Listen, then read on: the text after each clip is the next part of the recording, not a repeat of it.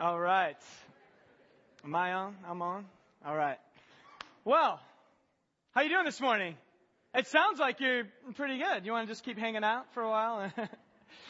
Hey, one of the things that we take very serious here at Seacoast is the call really by God to be people who are being transformed. And we really want to provide opportunities here as a church that will change us. And it's not always about what needs to happen in other people, but often it's what needs to happen in our hearts. And one of the things we did this summer that I thought was one of those very big stretching events is we had VBS, but different than ever before, in that we asked our congregation to say, how would you like to host VBS in your neighborhood? Now, if you're like me and you're sitting out there when we announced it, you're thinking, not me. But we did have some people take us up on the offer, and I'm on staff too, so I have no excuse. But Samantha Vigil is one of those, and we just wanted to bring up and hear a little bit about how that went and encourage us with that. So tell us a little bit some of the highlights of your VBS. Okay, well, first of all, when they announced the VBS idea, I was sitting out there thinking, how awesome, I could do this. And then I went home and said, no, I don't want to do that. It's too daunting. I'm too afraid. No way. Still kept thinking about it, but didn't think it was something that I could do. I didn't think I had the resources or the knowledge enough to even take something like this on. And then I got a phone call from Mary Jane who said, are you sure this isn't something you want to do? And I took that as a sign. So I said yes and kind of took it from there. Yeah. Well, how'd it go? It was amazing. I will say Mary Jane the programs put together so easily. Everything you need is right in there. I had a ton of amazing helpers, Julie Thompson, Melissa Durant, and I don't know if Debbie Tkach is in here, many others as well as their kids helping me through it, I could not have done it alone. I think my biggest fear was, number one, not having the resources I needed, but number two is kids not wanting to come back. That would have been really bad when they went home and said, don't make me go back. So that was a big fear. However, that did not happen. We started out with 12 kids, and by the end we had 19. All right. So that was pretty exciting to see these kids, So that was not us. That was God's work through us, getting these kids. They were having a great time. It was just a really, really neat experience, seeing these kids embrace God. Probably one of the two neatest things was when we had 3-year-olds to 11-year-olds, so it was quite a wide age range. And the 3-year-old sat up to do his Bible verse, and we did little motions to the Bible verse, and every single kid was clamoring to do the Bible verse with the 3-year-old who set the stage, which was pretty neat. And then another moment that was pretty great was we opened it up to prayer one day, and 3 of these kids stood up and prayed in front of the entire group. Wow. Which I thought was pretty special too. That's great. So tell us a little bit about, so your initial response was, yeah, maybe, but so how do you work that? How do you feel like you've been changed by that, going from, hey, I don't think I can do that, to where you're at now? That is a good question. I would say take the step, trust God. It's pretty amazing to see God's work, not only through the adults who helped me and through myself and just the encouragement we got through God's work through these kids to help bring it all home and have it just be an amazing experience that we were kind of sad when it ended and actually missed the kids when they were gone. So I would say that was probably the biggest touching moment, was just having that God love together. Great. Well, thank you so much. Can I have the team, if you helped out Samantha and her team for VBS, can you just stand up so we can just stand up? We're going to make you do it. Let's thank them.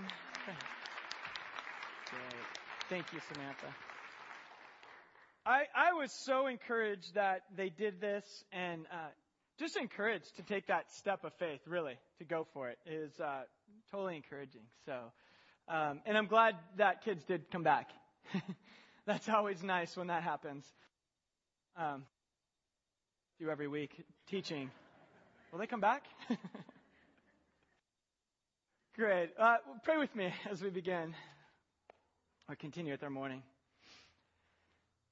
Lord God, I thank you for the ways that you work. And sometimes it's when we're not sure what you're doing, and sometimes when we're afraid of the call.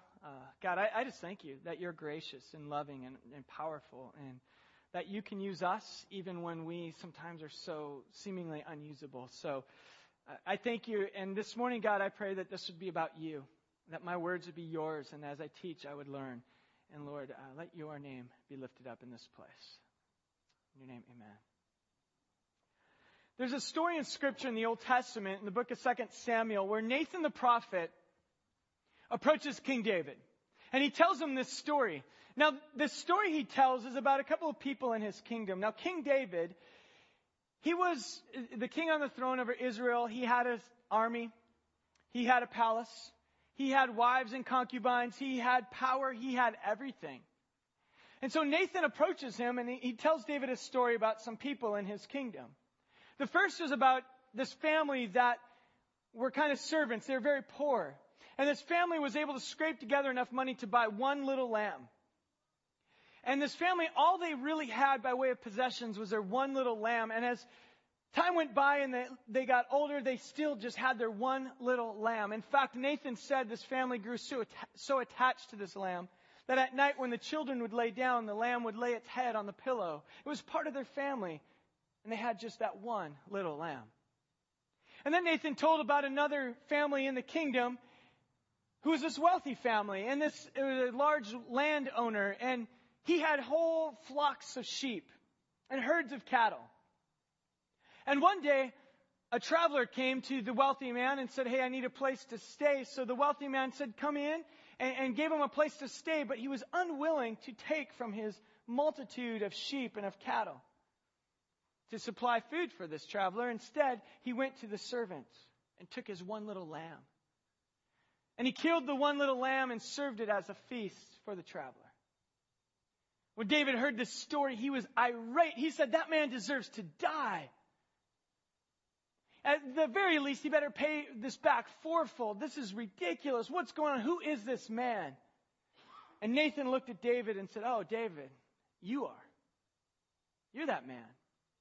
You see, because right before this event, David, who had everything he could want, decided to take the wife of one of his faithful servants, one of his soldiers. He took the wife of someone else and then to cover it up, had that man killed and thought he got away with it. Until Nathan approached him and said, David, you're that man. And see, in this story, we see that David possessed this unique ability that you and I have as well. It's that unique ability to find the fault and what is wrong in other people, while at the same time conveniently ignoring our own shortcomings. You see, it's kind of human nature, isn't it? It's really easy to point out what's wrong with everyone else around you. The sins in their lives, the shortcomings, the things that they do wrong. But it's so difficult to face the truth and deal with ourselves. So difficult. Jesus addresses this issue in the book of Matthew chapter 7. I invite you to turn there. And in Matthew chapter 7, verse 1, we're continuing our series in the Sermon on the Mount. We're almost done with this thing. And Jesus comes to this passage and he starts kind of changing the tone a bit. In Matthew chapter 7, verse 1, he says, do not judge so that you will not be judged. For the way you judge, you will be judged, and the standard of measure you use will be used against you. Why do you look at the speck that is in your brother's eye, but you do not notice the log that is in your own eye? Or how can you say to your brother, let me take the speck out of your eye, and behold, the log is in your own eye? You hypocrite! First take the log that's out of your own eye, and then you will see clearly to take the speck out of your brother's eye. Now, Jesus brings this issue up, and there's a lot going on here. But he's really addressing that desire inside to kind of point fingers and find what's wrong, yet at the same time conveniently ignoring our own hearts. And in this story, a couple things to understand. First, he says, do not judge. He starts off with that. This is the word krinos in Greek. And really it's a word that kind of designates to pass a final judgment, used in courts to kind of pass down a sentence. It's a judgment that usually comes with condemnation. So it's not just saying having an opinion, but it's to pass a judgment to say, oh, this is where I place you. And it comes with condemnation. And Jesus says, no, don't do that. And then he starts approaching it and saying the reason why. And he gets to this little illustration. And this illustration is great an example of rabbinical teaching where they use story and hyperbole. And in its original context, Jesus is telling this story, and it's meant to be really humorous. And I was trying to explain it to my wife on how it's really funny, and I was kind of laughing, and she's like, "You are such a nerd." But Jesus, in telling this story, his intention was for the crowd to hear him and kind of laugh at the ridiculous nature of their illustration, because he wanted them to see a point. He goes on and he says, "Why do you look at the speck that is in your brother's eye and ignore the log in your own?" Now, the word speck in Greek is karpos. And karpos could mean like a piece of sawdust or a splinter, but it was also used as a Greek idiom to mean, "Oh, that's nothing." It's something that's so minute. You don't even know it's there or care that it's there. So it's intentional that he used this word karpos. Like, why do you worry about something that's nothing in your brother's eye when you have a dakos or a tree, a log, a beam that's holding up our ceiling sticking out of your own eye? Now the story really, Jesus is kind of illustrating something that looks something like this. And it's as if you're walking around and saying like, "Hey, you got something in your face." You have a little speck there. Can you get that speck out of your eye? It's really distracting to me.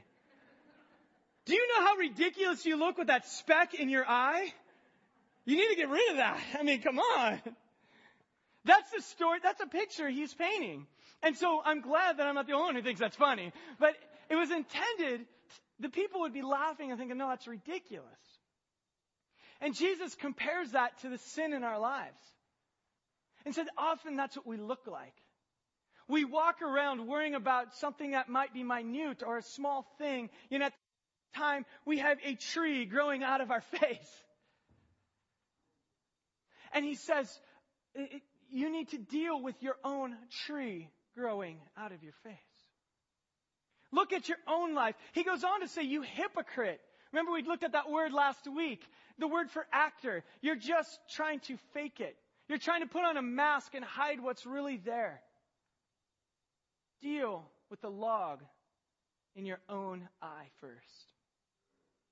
So this morning, I titled this How to Pass Judgment. And really, in How to Pass Judgment, what I want us to look at is how to deal with sin. How do we approach sin? And it's not just the sin in our lives, but the sin in others. Which, by the way, I do believe that Jesus is not saying don't ever deal with sin in someone else's life. Once you have the log, you've dealt with the log in your own eye, you can clearly see the speck in your brother's eye. So there is a time and a place to talk about this in someone else's eye. There isn't a time and place to be the condemning judge, unless you're God. But there is a time to deal with sin. So this morning what I want to do is look at how do we approach this issue of sin and not be people who are walking around with trees sticking out of our head.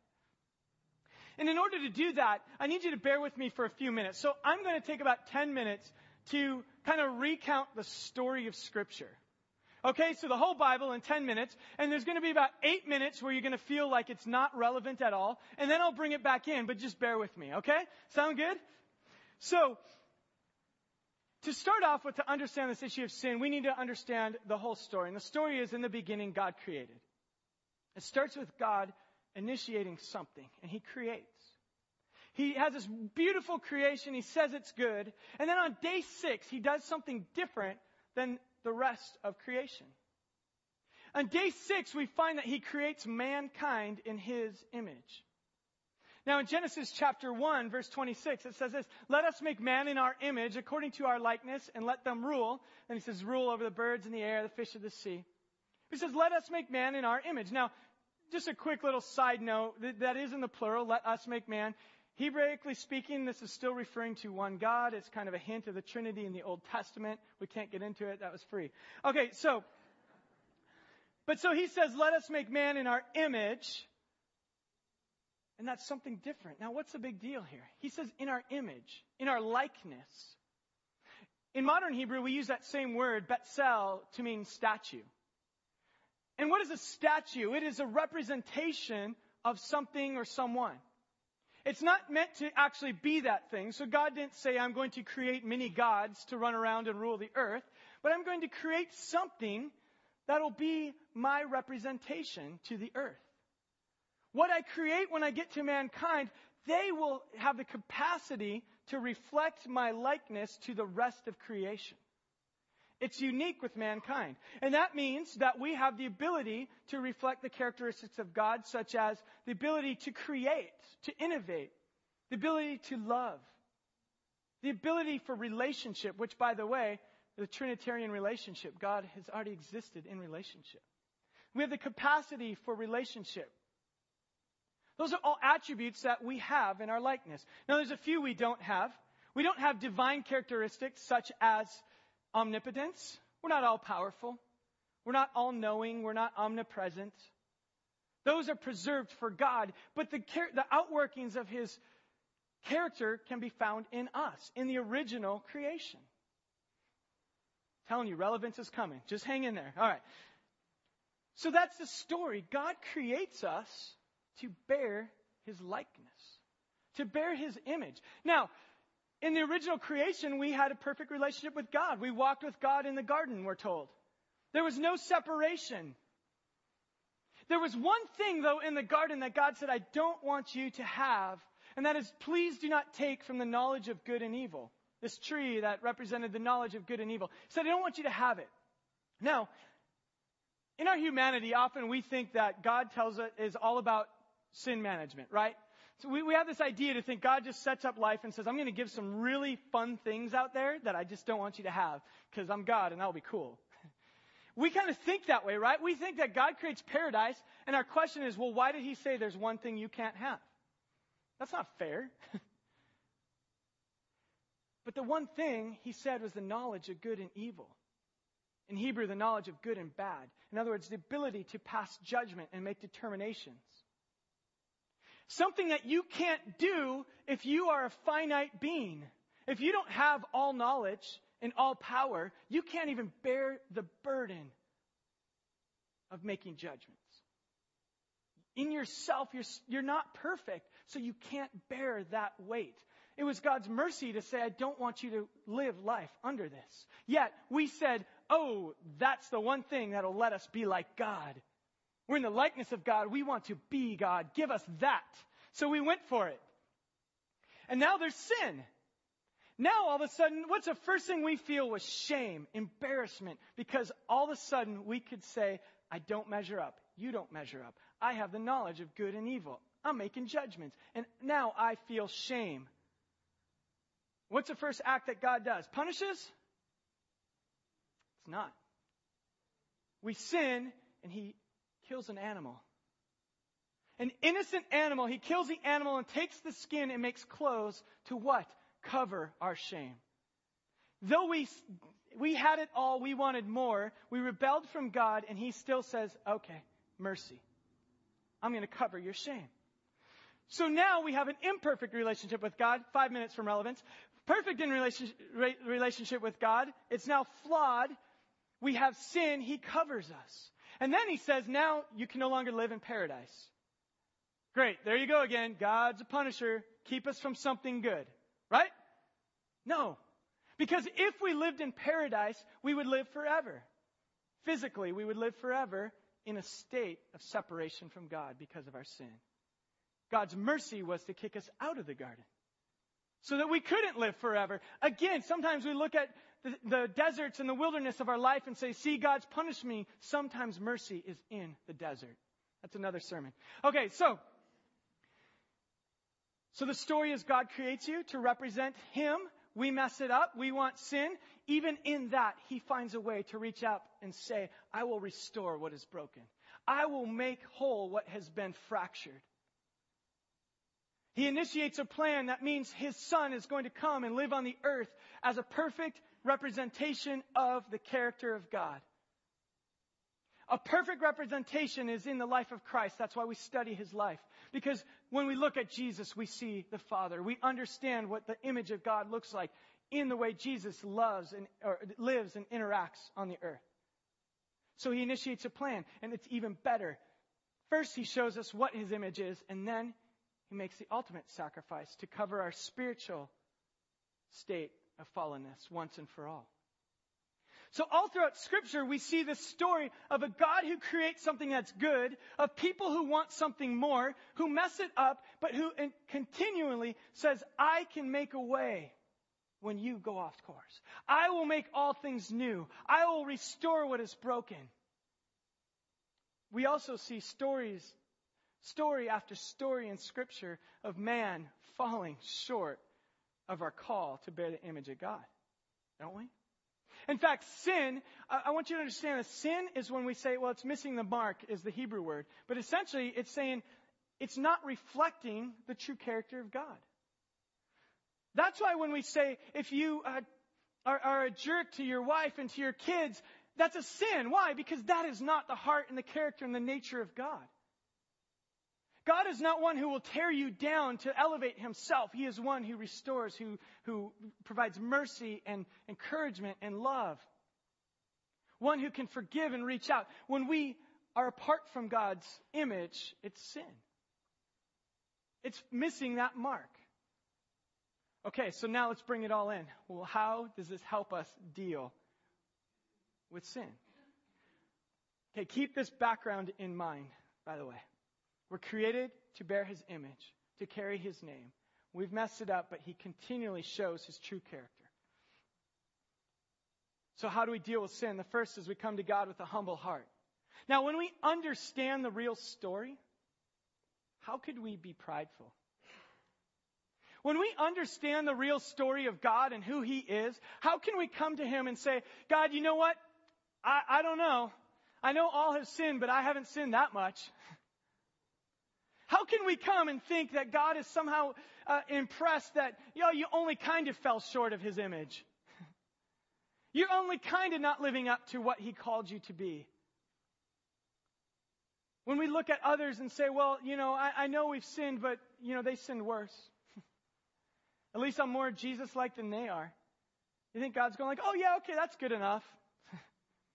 We approach God with humble hearts when we understand the story because we know that we cannot bear his image rightly. We can't do it on our own. In fact, in Romans chapter 3, verse 23, it says this. It says, all have sinned and fallen short of the glory of God. You know what glory means in Scripture? When we use it, it means the character or likeness of. You could use it for the image of. You could say, we have all sinned and fallen short of bearing the image of God. When we glorify God, we are reflecting his character and his likeness to the ends of the earth. That's essentially what's behind that word. It's the word glory possesses this idea of the fullness of. In Hebrew, it's kavod, which means the weight. All of the weight of God, it's his whole being. So when we fall short of his whole being, we fall short measuring up to who he's created us to be. We're not reflecting that image. You guys tracking? All right, good. And when we understand that, our only response is to come to God with a humble heart. To come to God and say, have mercy on me, a sinner. I fall short. I fall short. I don't want to fall short, but I do. And you can look at your friends and your brothers and sisters in Christ and say, they fall short, but so do I. We all have missed the mark, and God have mercy on all of us. Because without you and your grace and your mercy, we are never going to measure up. Without your Spirit in our lives, we have no hope to attain something like that. So when we approach sin, we must come with a humble heart, recognizing that we all fall short. What's the next thing? It's this. To understand your place in the story. To understand your role in the story of God initiating this plan and saying, represent my name to the ends of the earth. Understand that you have a role in God's divine plan. I think this is just the worst idea God ever had. I think it's a bad idea to take humans who are fallen and not say, I have a plan B. I think it was a mistake. He creates us. We fall short. And if I was God, I would say all right, start over. You guys are done. Let's do this again. I'm going to put that tree of knowledge a little farther away or whatever. But yeah, I would start over and say, okay, no, how can I let imperfect fallen people represent my name? I don't get that. But our God says, no, because I want the world to know that I can restore what's broken. Not only can I create, but I can reconcile. Not only can I make something beautiful, I can make something that has now been turned into ashes and make it beauty again. Because nothing is out of my reach. It's in the nature and character of God to not give up. His love is unending. It wouldn't be His character if He said, fine, forget it, I'm starting over. His character is to say, no, are you kidding? You think your sin is too big for me? You don't understand me. So when we understand our place in the story, we know that though we are fallen, we are called to reflect this glory. We are called to represent His name. Back to Genesis chapter 1, verses 27-28. It says this, God created man in His image. God blessed him and said, be fruitful, multiply, and fill the earth and subdue it. A Hebraic way of saying, I'm creating you, and I want you to go and to join with me in my work of interacting with creation in God-honoring ways. You are my name. You are bearing my name. Later we find in Scripture, in Exodus chapter 3, there's this kind of funny story between Moses when he sees this burning bush. Even if you're not familiar with church, you've heard the story. And Moses sees this thing and interacts with God, and he says, well, God, tell me your name. If you want me to go talk to my countrymen, I got to know your name. And God said, I am who I am, which I would say, well, thank you. That was helpful. And really, we don't have time to get into it, but it has something deeper where God's actually saying, I exist. I exist. Although other gods you're going to interact with, they don't. I actually exist. But then he goes on and he gives them this name of Yahweh, and it's even Jewish people to this day won't say the name, and when we do our academic writings for Jewish religion, we don't write that name out, but he says, here's the name, tell him Yahweh, the Lord your God. And now in the name Lord, and that's in our Old Testaments, every time we see it, it's the capital L-O-R-D is actually Yahweh. He said, this is my name.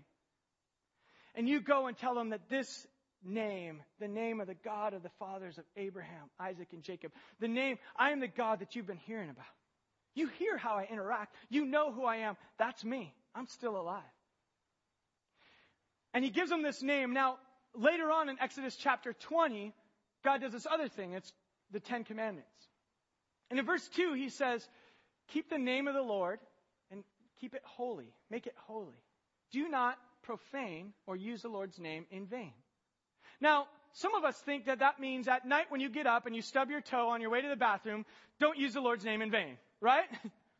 No one in here. Okay, good. So, we have an idea of what that means, but really it's scripturally speaking, when we profane or even blaspheme the name of God, that means to take that which is holy and set apart and make it common. That's what it literally means. It means to poke holes in that reputation and make it just like everything else. So when we understand that our role in the story is to represent this name, all of a sudden the motivation isn't some sort of sin management. Can I keep myself in a box? But it is, I bear the name of God. I will keep this name holy and separate. Do you want to know why the world is so confused about who Jesus is? Because we have not bared His name well. We have not shown the world what the image and likeness of God is. That's why they're so confused. That's why so many people say, I would believe, except for I look at His followers and think, I don't want to follow a God like that. When we understand our place in the story is that we carry this name, it changes everything. Now, I love the Olympics. How many of you like watching the Olympics? Yeah, a few of us. Good. A lot of us. Good. The reason it's one of those things, like every 4 years for 1 week, I actually care how well someone's doing on the pommel horse. I don't know what it is. It's just, it's one of those things, right? I'm just captivated and staying up late to be like, why did I just do this and watch this? But yeah, I care, but why do I care? I care because there's 529 athletes over there who are wearing the name of my country on their chest. I care because when they bear the name of the United States, that kind of represents me. And when we're good at women's badminton, I think, yeah, bear my name. You see, when you understand what it means to bear the name, it carries on so much more than just this individual thing. That's why Scripture's always pointed at a community.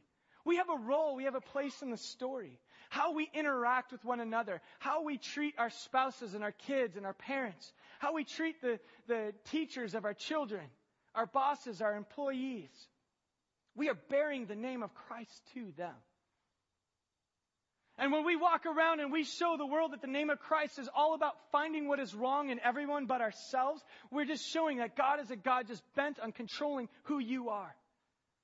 Instead of being people who reflect His character and goodness and likeness, people who say, yeah, we don't live for sin because we live for a name that's here, high and lifted up. We represent a God who loves those who feel unloved.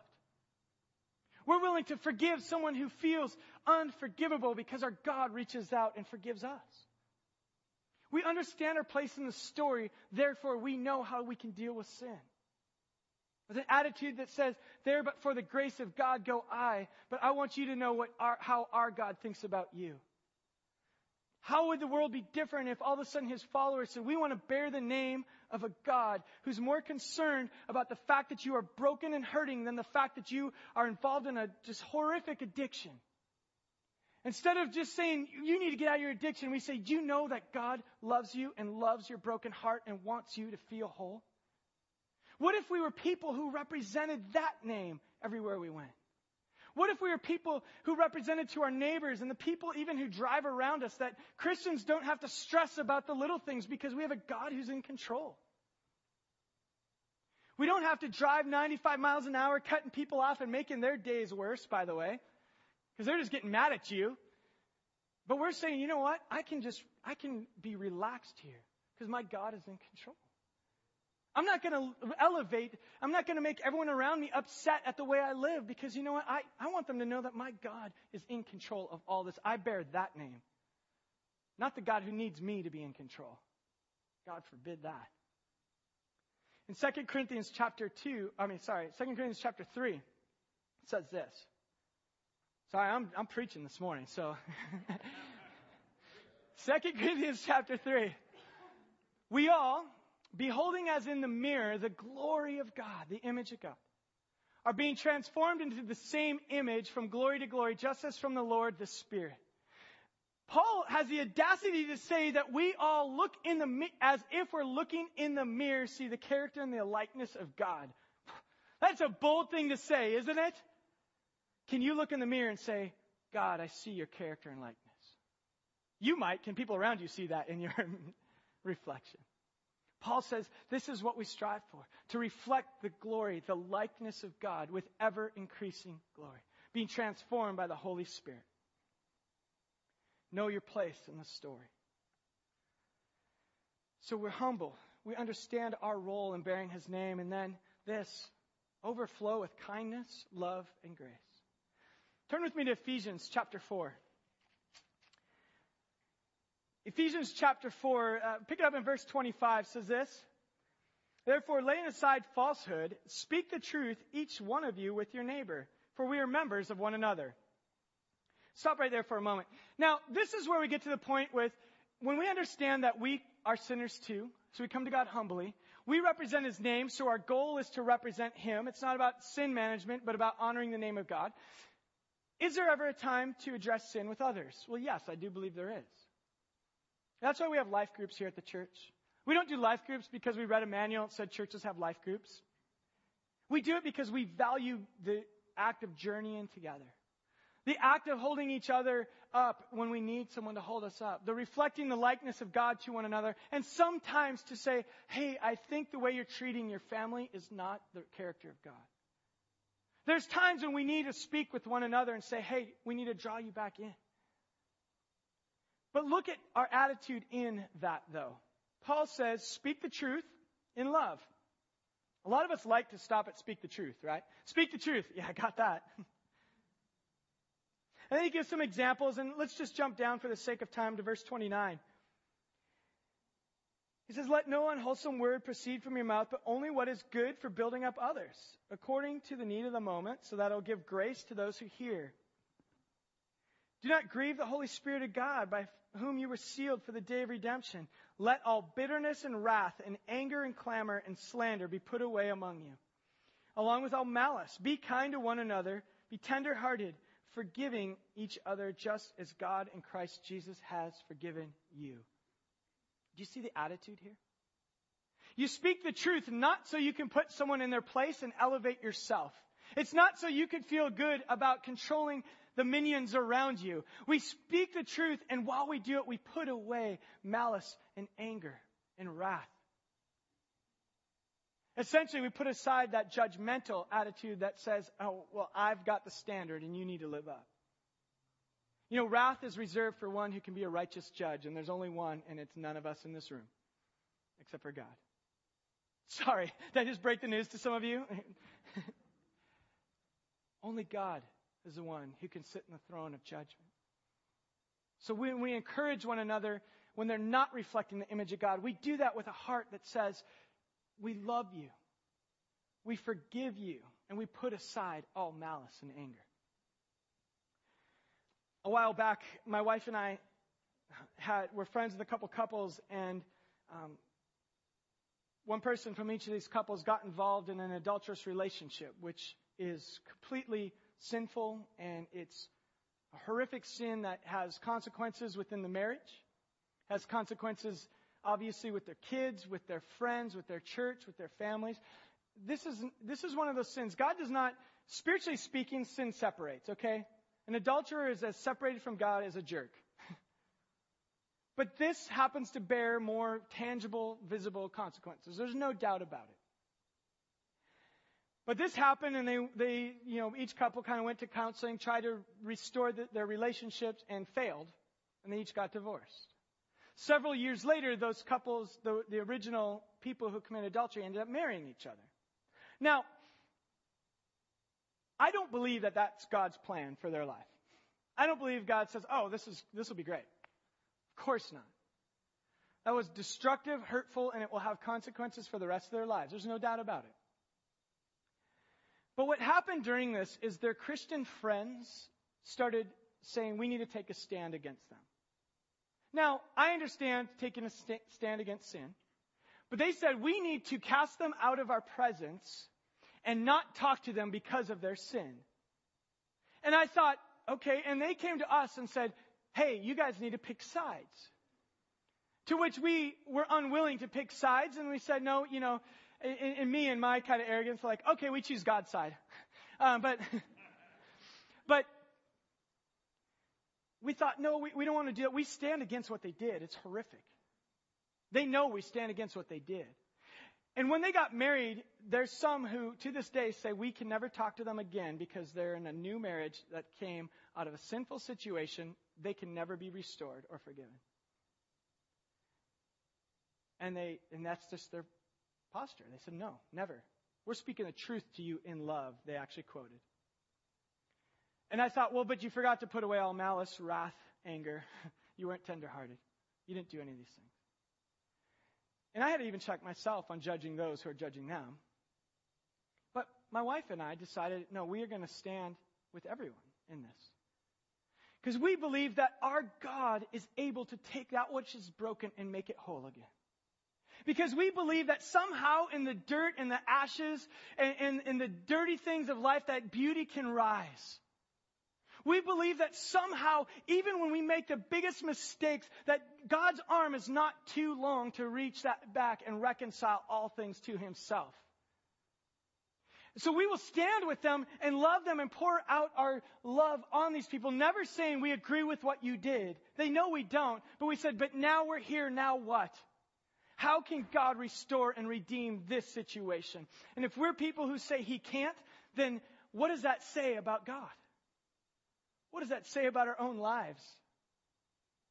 If there's people that you say they're unforgivable, what does it say about the forgiveness of God? It has bounds? His grace runs out? That's what you're saying. That's why people say, I can't believe in that religion, because they know the state of their heart will never measure up. When we speak the truth in love, we can say, what you did is wrong. in our first thing is we need to restore what you committed to in the first place. But then when that fails, you got to say, okay, how can we make this right? But you got to put away that malice and anger and wrath. That's God's. That's His business. I believe He deals with us sometimes that way. But that's not your job. Because if you want to dish that out, then God says, okay, get in line. In fact, move to the front of the line. I'm standing in the back. I don't want that. I'm going to have the band come up, and we're just going to our time here. And as we finish our time, I just want us to take some moment to, some of us need to reflect in our own lives, and some of us have sin that we need to hand over to God and say, I know that I don't bear your name well. Some of us say, I know I have this issue, and I'm sorry, God, that I somehow think that this issue isn't that big of a deal, but it still doesn't reflect your character, and I'm sorry. Some of you need to ask forgiveness from someone else, and some of you need to, for the first time, offer forgiveness to someone that you're unwilling to forgive. We want God to move in this place and to work in our hearts and our lives. We want to be people who aren't always saying what's wrong with everyone else. We want to be people who say, there, but by the grace of God go I. Thank God for His mercy and grace. A few years back, I worked in a church where we had a new leader came in, and we had a really hard time getting along. He and I just didn't get along. It was nothing major necessarily. Our personalities kind of clashed, and we worked well out front, but the truth is, there was conflict. And I was really, really good at finding out why, because it was all the things he did wrong. It was easy. I could point to his speaking style, his leadership style, his theology, everything. It was so easy for me to find out why he was the problem. And of course, God said, hey, okay, now let's deal with you and how you're part of the problem. In which I gave God my usual responses. Now later.